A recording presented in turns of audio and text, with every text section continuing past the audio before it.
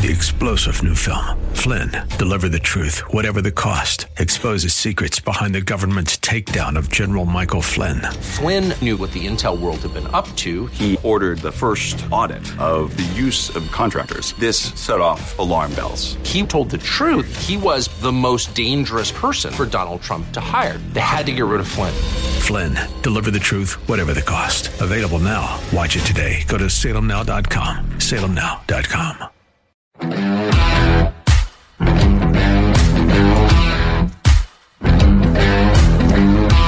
It's not the guns.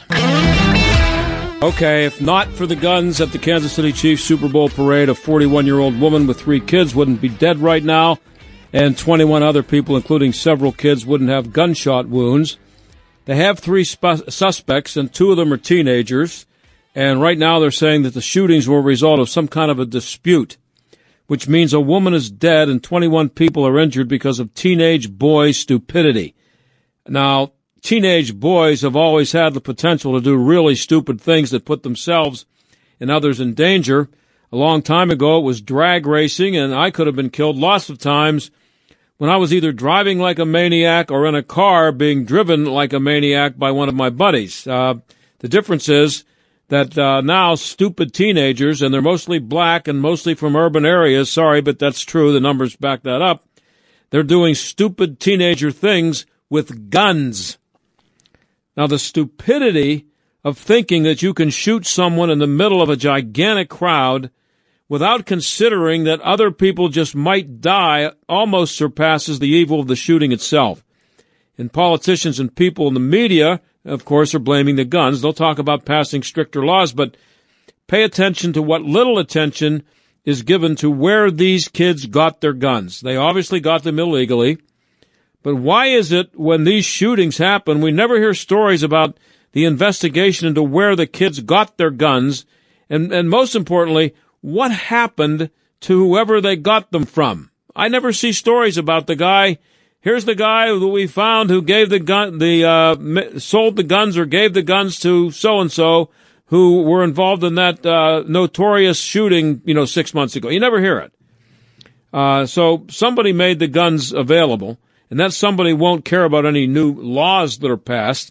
So let's see how much time the media spend investigating who supplied these guns and what and how much jail time he or she gets. When we come back, here's the headline from a military expert's column.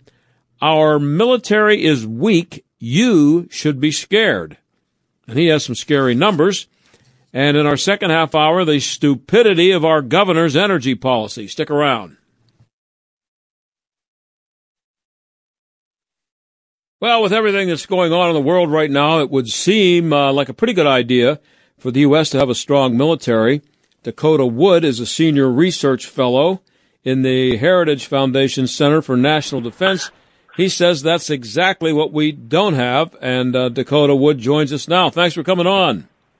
Hey, thanks for having me on. Yeah, kind of a shocking statement, eh? Yeah, the headline again, our military is weak. That should scare you. So how weak is it and how scared should we be? Most of the major equipment the military uses is 30 to 40 years old, funded by Reagan and introduced in the late 80s, early 90s. So it's old equipment-wise. It's half the size it was when we last faced the strategic competitor, the Soviet Union. Almost 600 ships back then. Today we have fewer than 300, about 292. And its readiness rates are at near historic lows. So we've got the smallest army since the 1930s.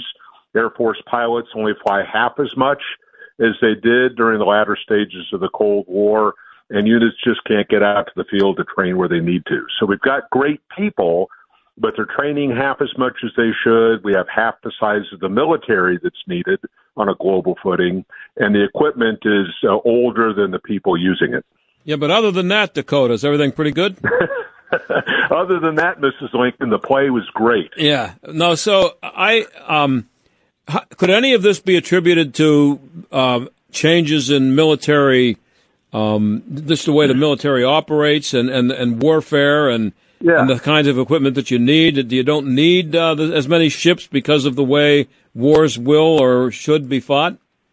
Yeah, there's a very attractive argument about technology, right? That we've got unmanned stuff, robotics, you have space-based capabilities, long-range, precision-guided munitions, like Tomahawk cruise missiles and other things that aircraft and ship would shoot. The submarines we have today are better than anything mankind has ever known. So there is this technical piece that makes a soldier or a pilot or a crew on a ship more effective than their counterpart. But the thing with technology is it also informs the production of the anti-platform weapons.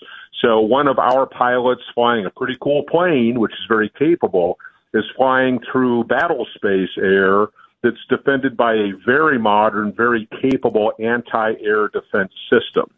And to make the anti-tank or anti-ship missile, those are much, much, much less expensive than the ship or the tank or the plane that they're designed to shoot down. So I can have $1 million anti-ship cruise missile, but if the ship costs $1 billion to make, right, there is a cost imposition strategy in place with the anti-personnel, anti-platform equipment. And then the U.S. military projects force thousands of miles from home, whether it's in the Western Pacific or the Mediterranean, Indian Ocean, where have you, and our major competitors that threaten our interests abroad are always working very close to home. So you have to have this equipment that gets to where you want it to be in the world. Hard to replenish that, hard to sustain operations, just very expensive. So the tech piece, very important, but it doesn't replace capacity. So you need capacity of capability as well. Well, in your piece, you actually say that the government is not serious about defending the country. That's a pretty strong statement, and that's kind of the number one duty of the government, isn't it? Yeah, if you look at the very few obligations given to the federal government by the Constitution and decades and decades of other rules and stuff. Yeah. It is supposed to do things that regular folks can't. We can plant food and share things and take care of medical stuff at the personal, family, community level, but you can't defend against a nuclear-armed Iran, for example, or cutting us out of critical markets in the Indo-Pacific. The federal government should be doing that. But in any given year, people are very attuned to the cost of gas or what you're going to buy at the grocery store or going out for dinner, trying to make the argument about why you need so many tanks or ships for a potential war 10 years from now, it just doesn't resonate as well. So federal spending usually goes to domestic priorities, and then the military is kind of this secondary sort of thing, but you can't generate the military you need when war comes to you. You've got to, deal with what you currently have. Who's to blame? Everybody. I'm not avoiding the question, but this problem has been, we've documented with like 3,200 footnotes, every fact and figure in this report that I oversee is firmly grounded. It's a 30-year story. So at the end of the Cold War, the 1990s, everybody's making money hand over fist in Silicon Valley, and you just didn't have the kinds of competitors that are out there.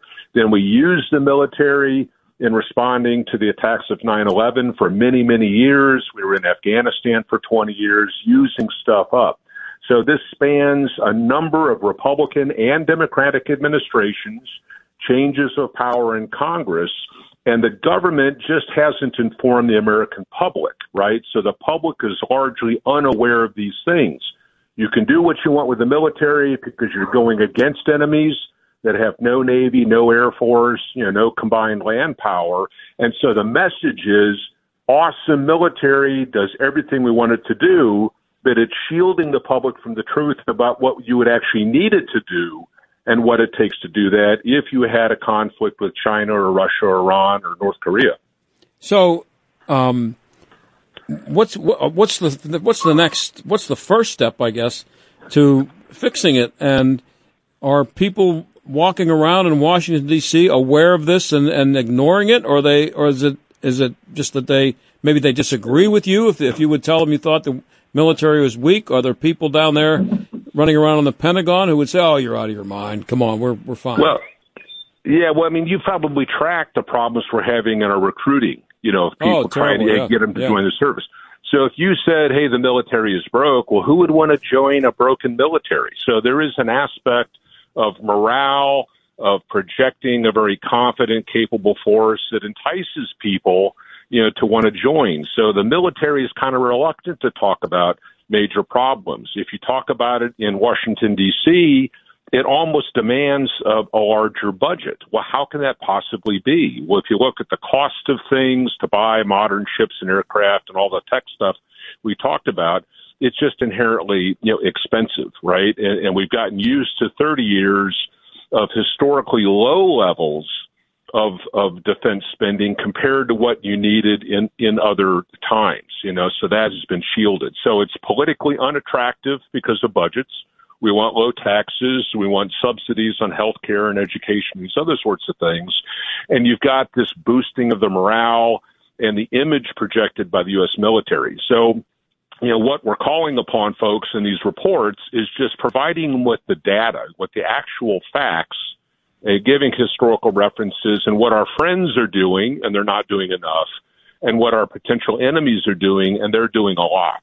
So if you see the improvements being made by the Chinese, truly a near nuclear Iran, enough material that if they spent the next month fashioning what they currently have in enriched uranium, they could have a half a dozen nuclear weapons in a month. So, people just aren't aware. The whole point of these things is to improve awareness.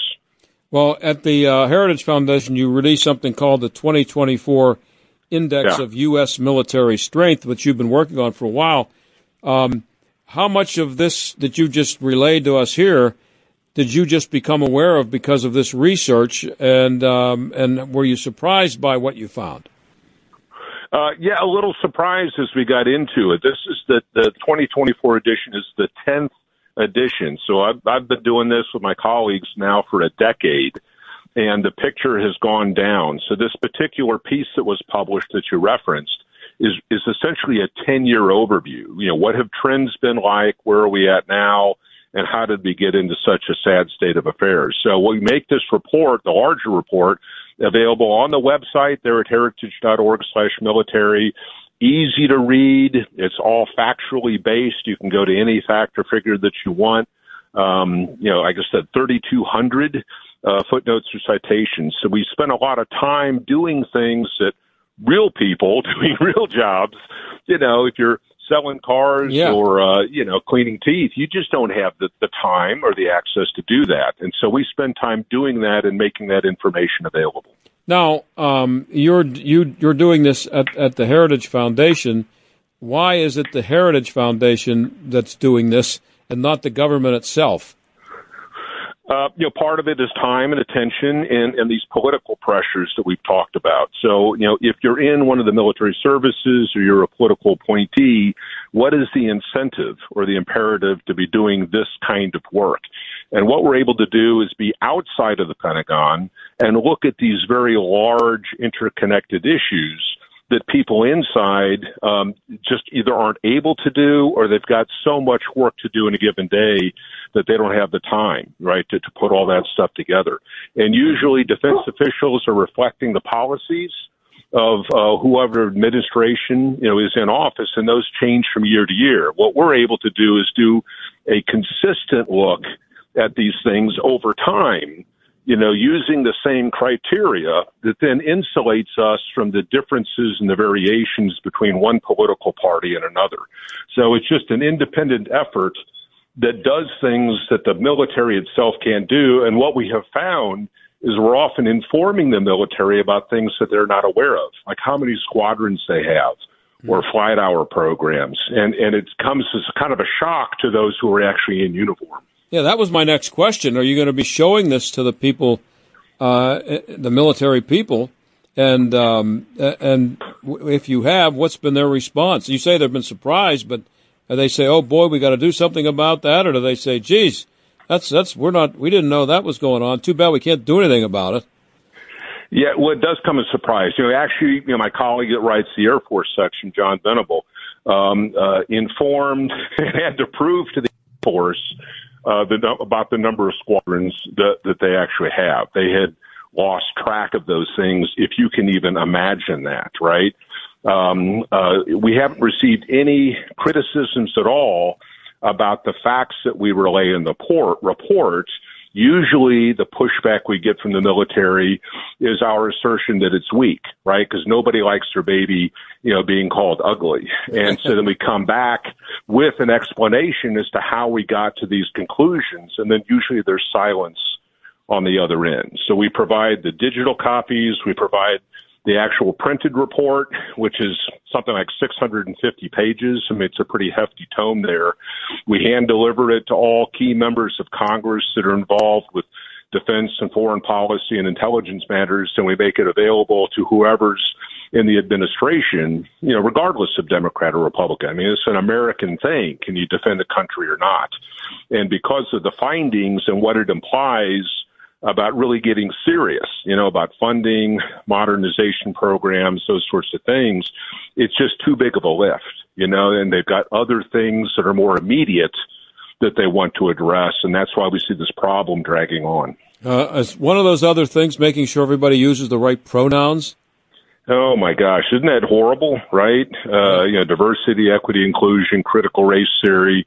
It really divides the military, against each other or in itself. Instead of building teams, we're calling upon people to look at each other through a racial or a gender lens, right? Yeah, and so it's just, yeah, go ahead. No, I was going to say, when I see these stories, and you knew exactly what I was talking about, and your reaction didn't surprise me, I see the stuff that's going on there, and I've had people on, Elaine Donnelly, I don't know if you're familiar with her. I've had her on to talk about, the military. And I can understand some stupid bureaucrat, a liberal bureaucrat, trying to push DEI or any of this other insane stuff on the military. But who in the military, how does someone who's been in the military for more than 20 minutes not know that this stuff is counterproductive and insane? And how did they get it? How are they getting cooperation from them? Yeah, so this is a strength and a weakness of the military in that it really does value civilian control. So the military official, the uniformed person, will give best military advice. Hey, this is going to be helpful or it's going to be harmful. And they deliver that then to the Secretary of the Navy or, some Pentagon official that's been imposed or put in place by the administration. The civilian then considers that and they say, we're going to execute or implement this. And then the military salutes because the order isn't illegal, right? Even if it is stupid. Yeah. So you've got then an option on the uniform side. You can either resign and protest. And when was the last time you saw that happening, right, that we're aware of? Or you try to implement as best you can because of this principle of civilian control of the military, right? Mm-hmm. And everybody will salute smartly, attend the class for an hour, everybody rolls their eyes, and then they go back out to try to fix the ship or the airplane, to do the things that normally happen. I mean, my son is a young Marine, and I've asked him about this. I said, yeah, Dad, we'll go into the class, we'll have our DEI, whatever, for an hour, and then we all go back out to the field and do what we've got to do. So it's a complete waste of time. It generates the perception that the military is way off track. So if you're a parent or a coach or some other influencer in a young high schooler's life, what is your advice then?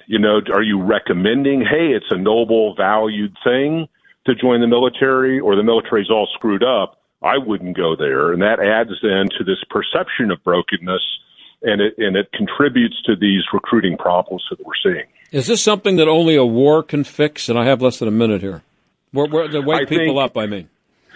No, I agree with you. I think it's human nature that it takes some kind of a calamity to change behavior that you aren't changing, before the fact, right? You don't change your diet until you have the heart attack, that sort of thing. Yeah. So my fear is it's going to take a catastrophe. Wow. Well, we're finishing up here with Dakota Wood, Heritage Foundation Center for National Defense. You can find his piece at dailysignal.com. Where can they find the report? heritage.org, ORG/military. Thanks for coming on again, Dakota. Always good to have you. Hope to talk soon. My pleasure. Thanks. Thank you. That's Dakota Wood. I'll be right back. Well, here's a scary piece of government work. Regional Greenhouse Gas Initiative. The former governor of Pennsylvania, Tom Wolf, signed us up for that, and Josh Shapiro decided to double down on it. Guy Shiraki is a senior fellow with the Commonwealth Foundation and a former candidate for U.S. Congress. He joins us now. Guy, thanks for coming on. Sure, John. I appreciate the opportunity. Thanks. Okay, so why did Shapiro have to go to court to stay in the Regional Greenhouse Gas Initiative? Well, as you mentioned in the lead up, Governor Wolf did this by executive order.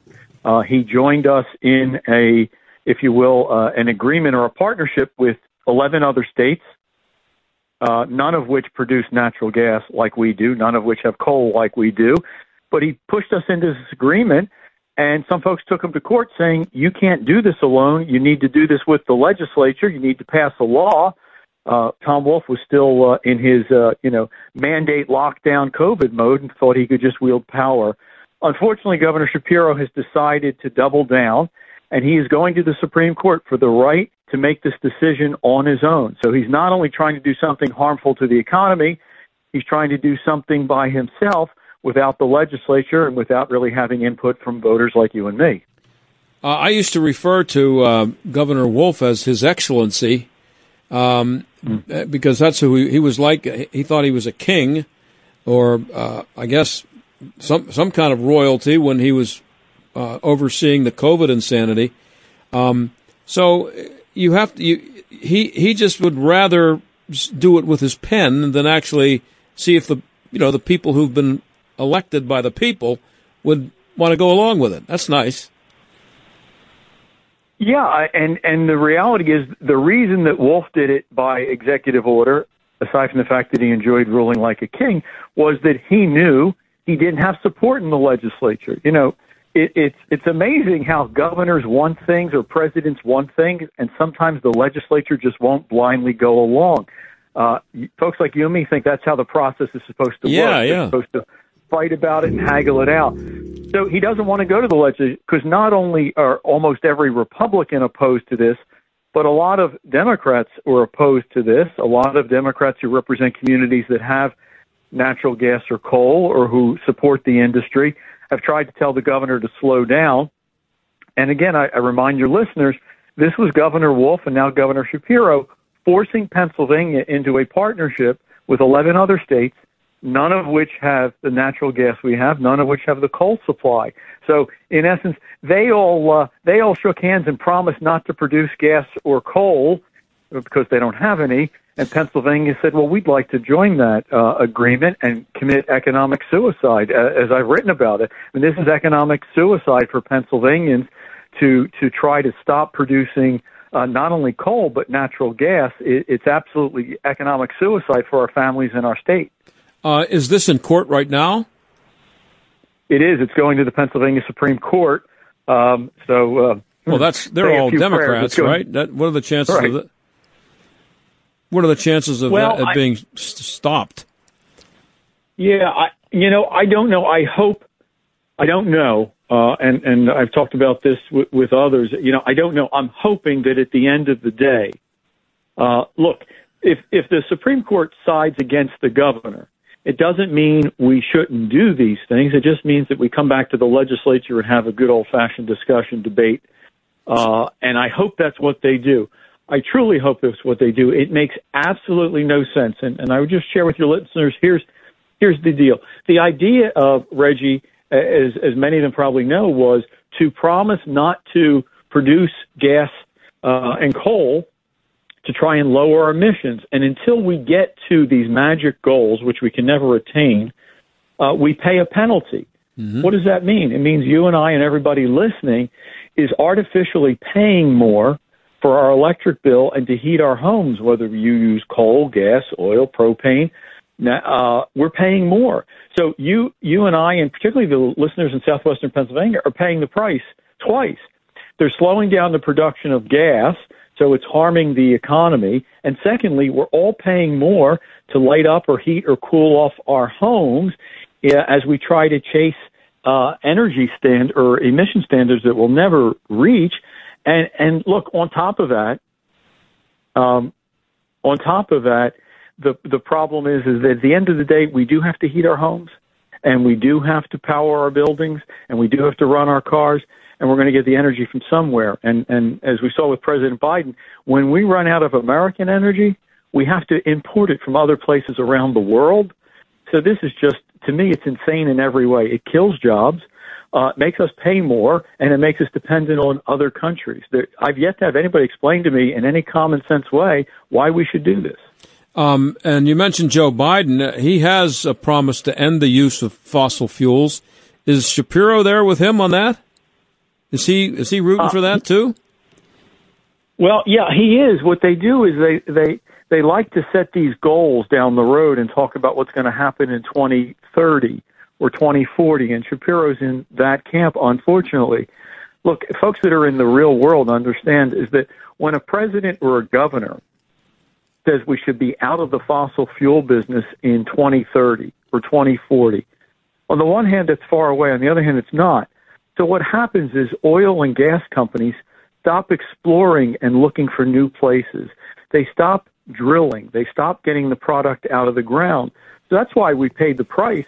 That's why we're all paying, $3.50, $4 for gas. We're all paying $4 or $5 for diesel. It's because these geniuses are trying to save the planet, have announced they want to get out of the business. So the normal exploration is not taking place. But, John, there's another piece to this. To end fossil fuel is not just about running our cars. It's not just about heating our homes. I wrote a column because I want to talk about the part that Josh Shapiro, Joe Biden, and those folks and the people throwing soup at the Mona Lisa never talk about. Our entire way of living ends without fossil fuels, and I'm not talking about our cars or heating our homes. Without fossil fuels, without oil and gas, you can't make plastics.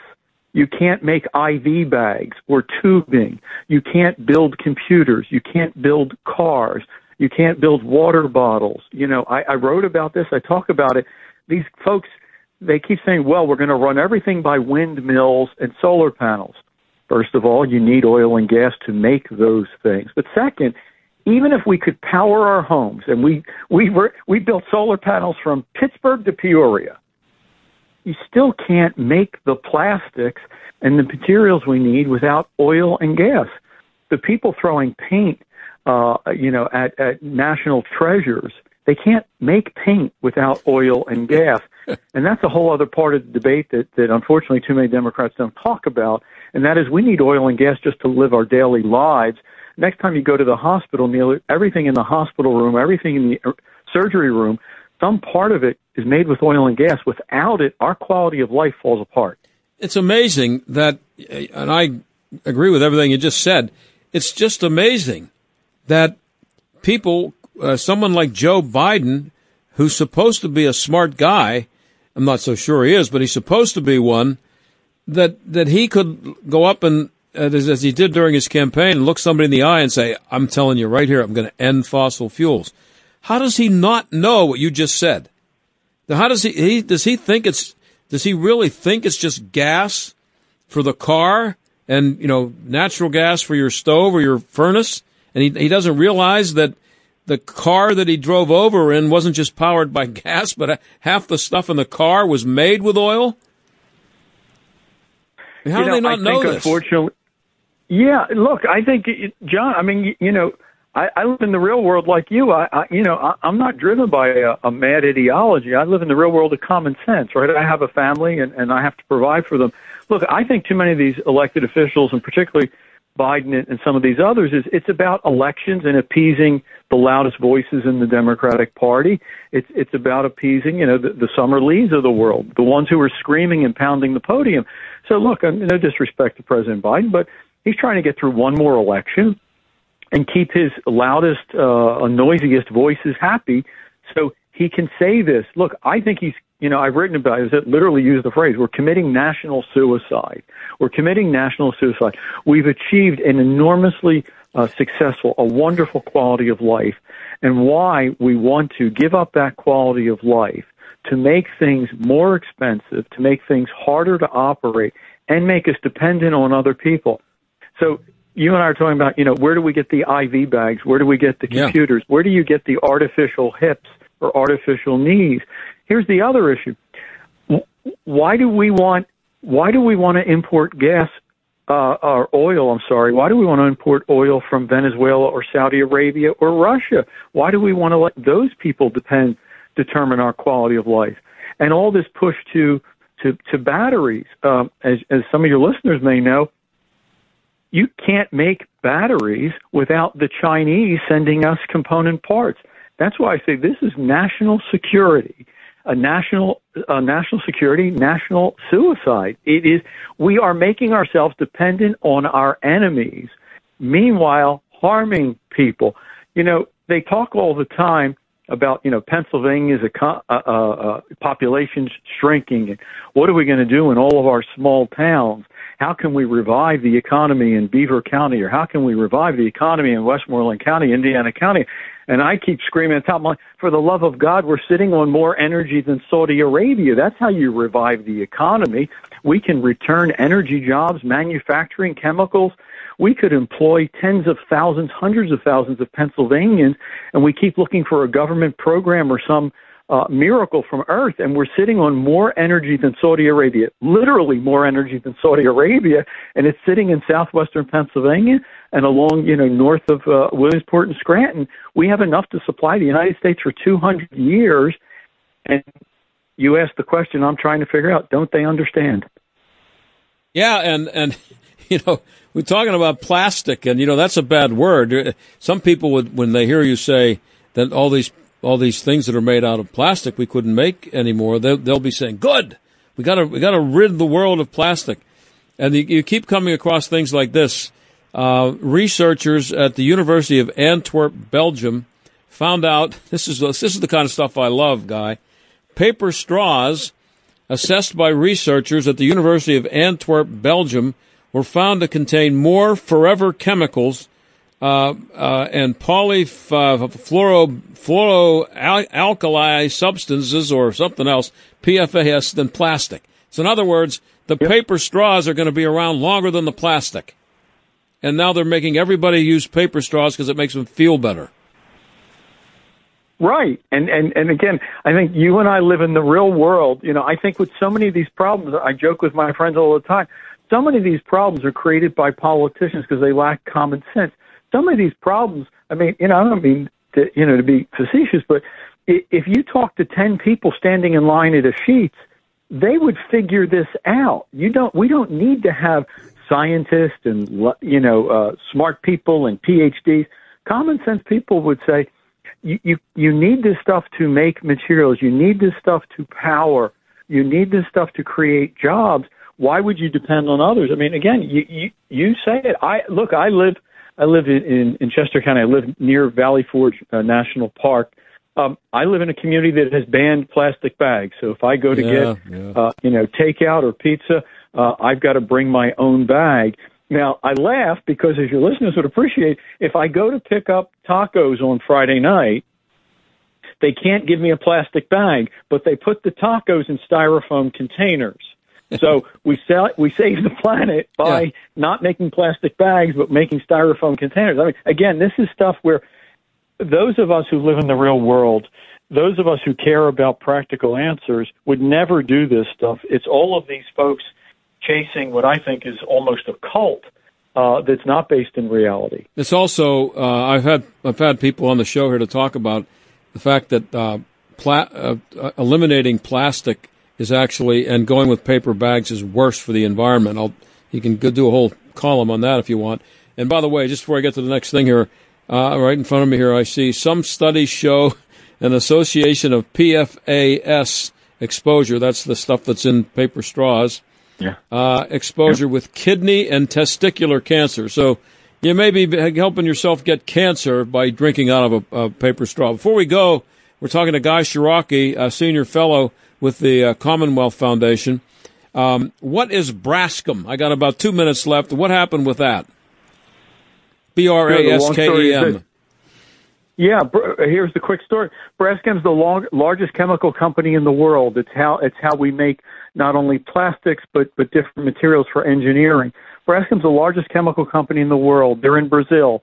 They opened up a small facility down in Delaware County near the Delaware River at the other end of the energy that comes out of the ground in Washington County.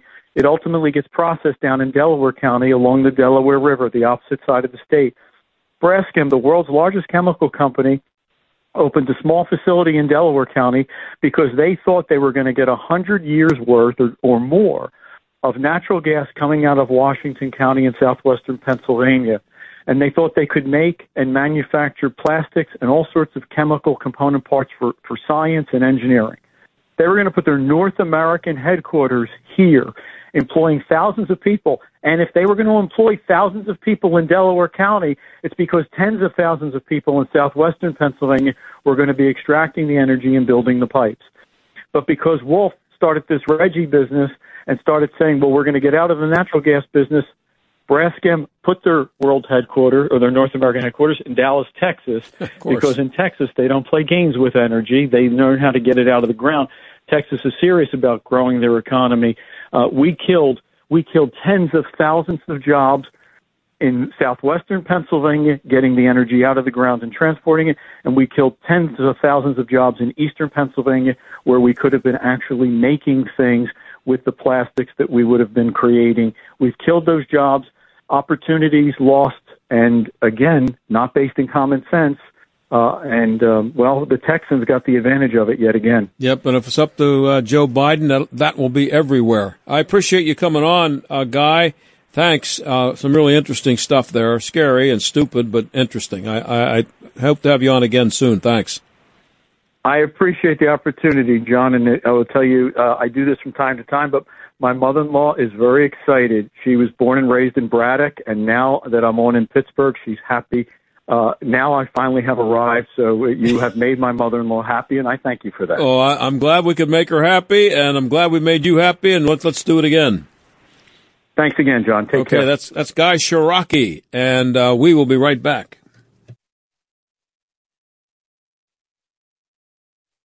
Well, I wasn't going to talk about this, but during the conversation there with Guy Shiraki about the stupidity of the the governor's plan for the the elimination of fossil fuels in Pennsylvania, he mentioned straws, and I looked up and I found this is hilarious. This is from Science Focus at the BBC.